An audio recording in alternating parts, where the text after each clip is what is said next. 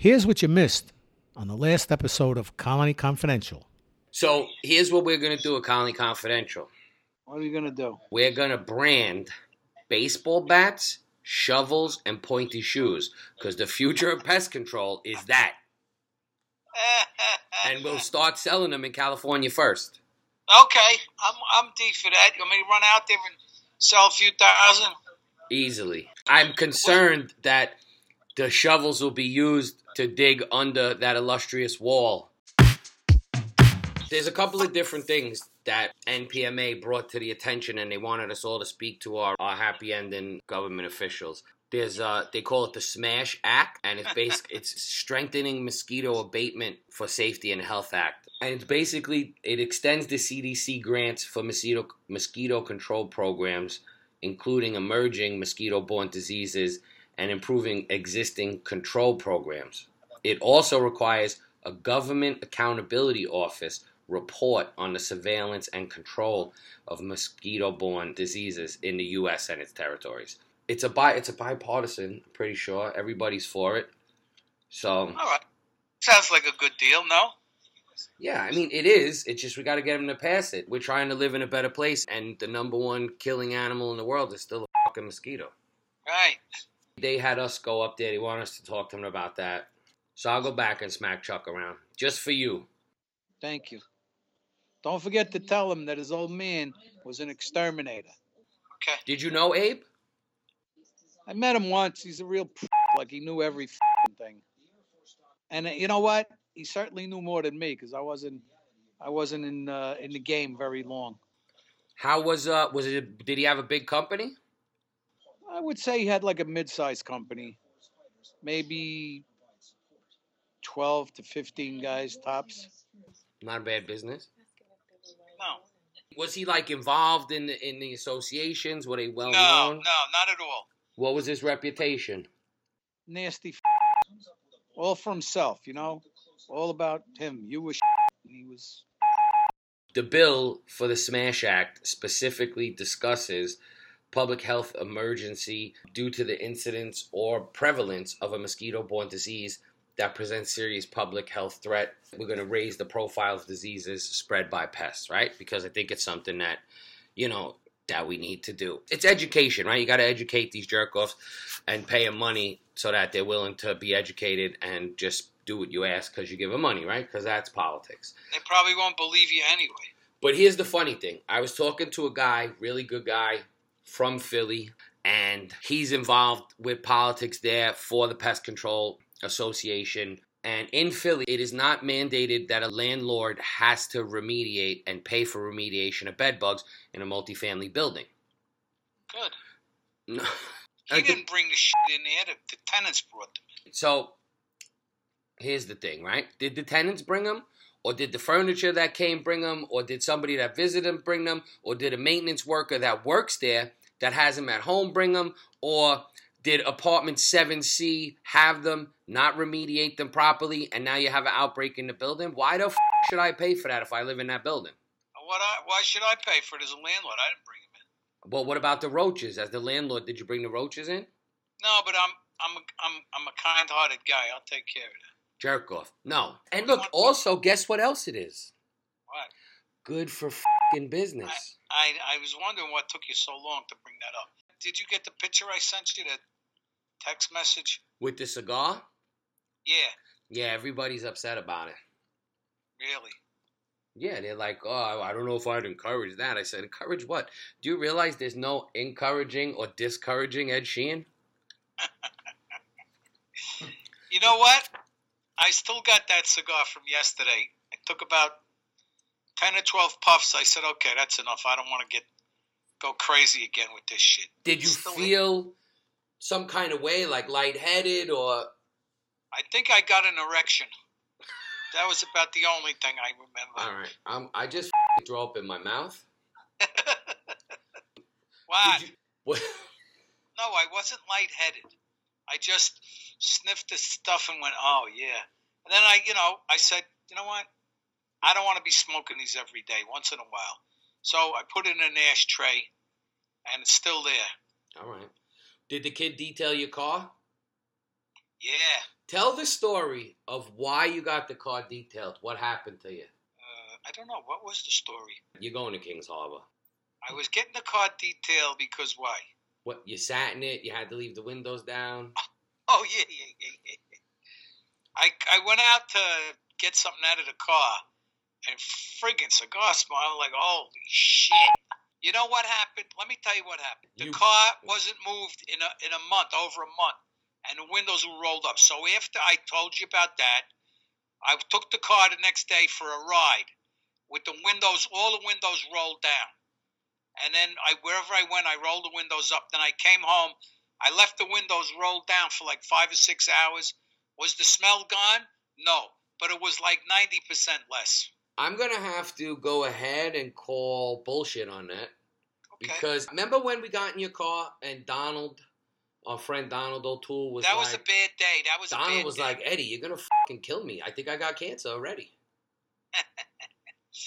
That was a bad day. I wanted you to tell you that story because every time we would all get in your car, I certainly would be like, fuck, we should just take my car because now I'm going to smell like this.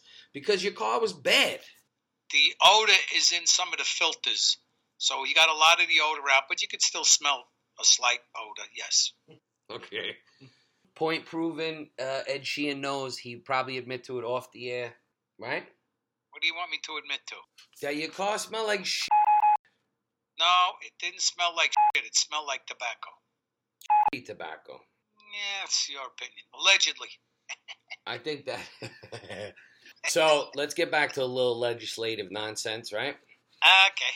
Another bill that the industry supports, H.R. 890, which is the Reducing EPA Duplication to Advanced Pesticide Enforcement Act, also known as the Red Tape Act. I like how they get these friggin' acronyms. I wonder if when they're making the bill up, if they say, and I guarantee you they do, what's going to be a catchy, the Smash Act, the Red Tape Act. But the Red Tape Act is so apropos because... So what is I'm going to explain... I want the English translation. I'm going to explain it to you, Hammer. Calm down. The Red Tape Act, basically, pesticide use and application, as you know, is already regulated by FIFRA, Federal Insecticide, Fungicide, and Rodenticide Act, right? Yeah. In 2009, one of the courts disregarded congressional intent and added an additional layer of regulation by requiring certain entities to obtain National Pollutant Discharge Elimination Systems, also known as NPDES, permits under the Clean Water Act. And the goal of the Red Tape Act is it would not dilute federal oversight of pesticide usage since we're already regulated under FIFRA. The act simply removes a duplicate and truly unnecessary requirement for us as applicators to request these permits in certain situations. So this is good for us. If we could get them to vote yes on it, yes. I mean, it's good to see that these bills are proposed that aren't crushing us, you know? Yeah. Who are these nice people? This one was introduced by Republican Bob Gibbs out of Ohio. You got to remember him if he runs for president. I mean, I think we need to look at his whole body of work and not just this one. I know. I'm just being a wise ass. The other thing about requiring this NPDES is that it's duplicate, it's a burden on our fellow PMPs, and it provides no real additional environmental benefit, and it only increases the cost of providing our services. So if they get rid of it, it also helps the general public and their larger constituents in the area. There's another one that you'll like too. It's so funny how they word this stuff, right? NPMA is looking for congressional partners. They want to make it so that trained PMPs can inspect, diagnose, and provide an integrated approach to get rid of them, especially in large family dwellings, rather than depending on do-it-yourself efforts by the tenants, right?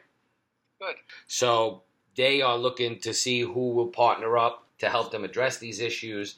And, in the past, it's always been a matter of bed bugs are not really a public health threat because technically they don't fall under that category. As we've discussed, cockroaches and rodents can transmit way more diseases. So what do you mean when we partner with them? They're still going to be looking for the lowest bid. No. NPMA is looking to partner with members of Congress to get our own bill. They also gave an industry overview, and I don't know, how many companies do you think there are in the U.S.? 100,000. No. 20,018.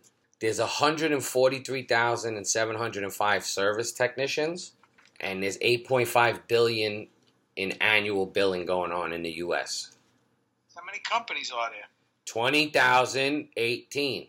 You thought I was telling you the year when I said that, didn't you? Yeah. No, it's 20,018 companies. Okay. Then how many guys are doing this stuff and they ain't got companies, like they're under the radar? Yes, and we all know that. Come on. Why you gotta bring Whatever. up crazy shit for? So here's another one that you'll enjoy that we're trying to get the politicians to work with us on, right? There's two tax ones. This is HR 216, the Main Street Tax Certainty Act. We're going to get f***ed on this one, I can tell. What is it? So it makes Section 199A deduction permanent, which is a popular deduction for pass-through businesses like S-corps and sole proprietorships.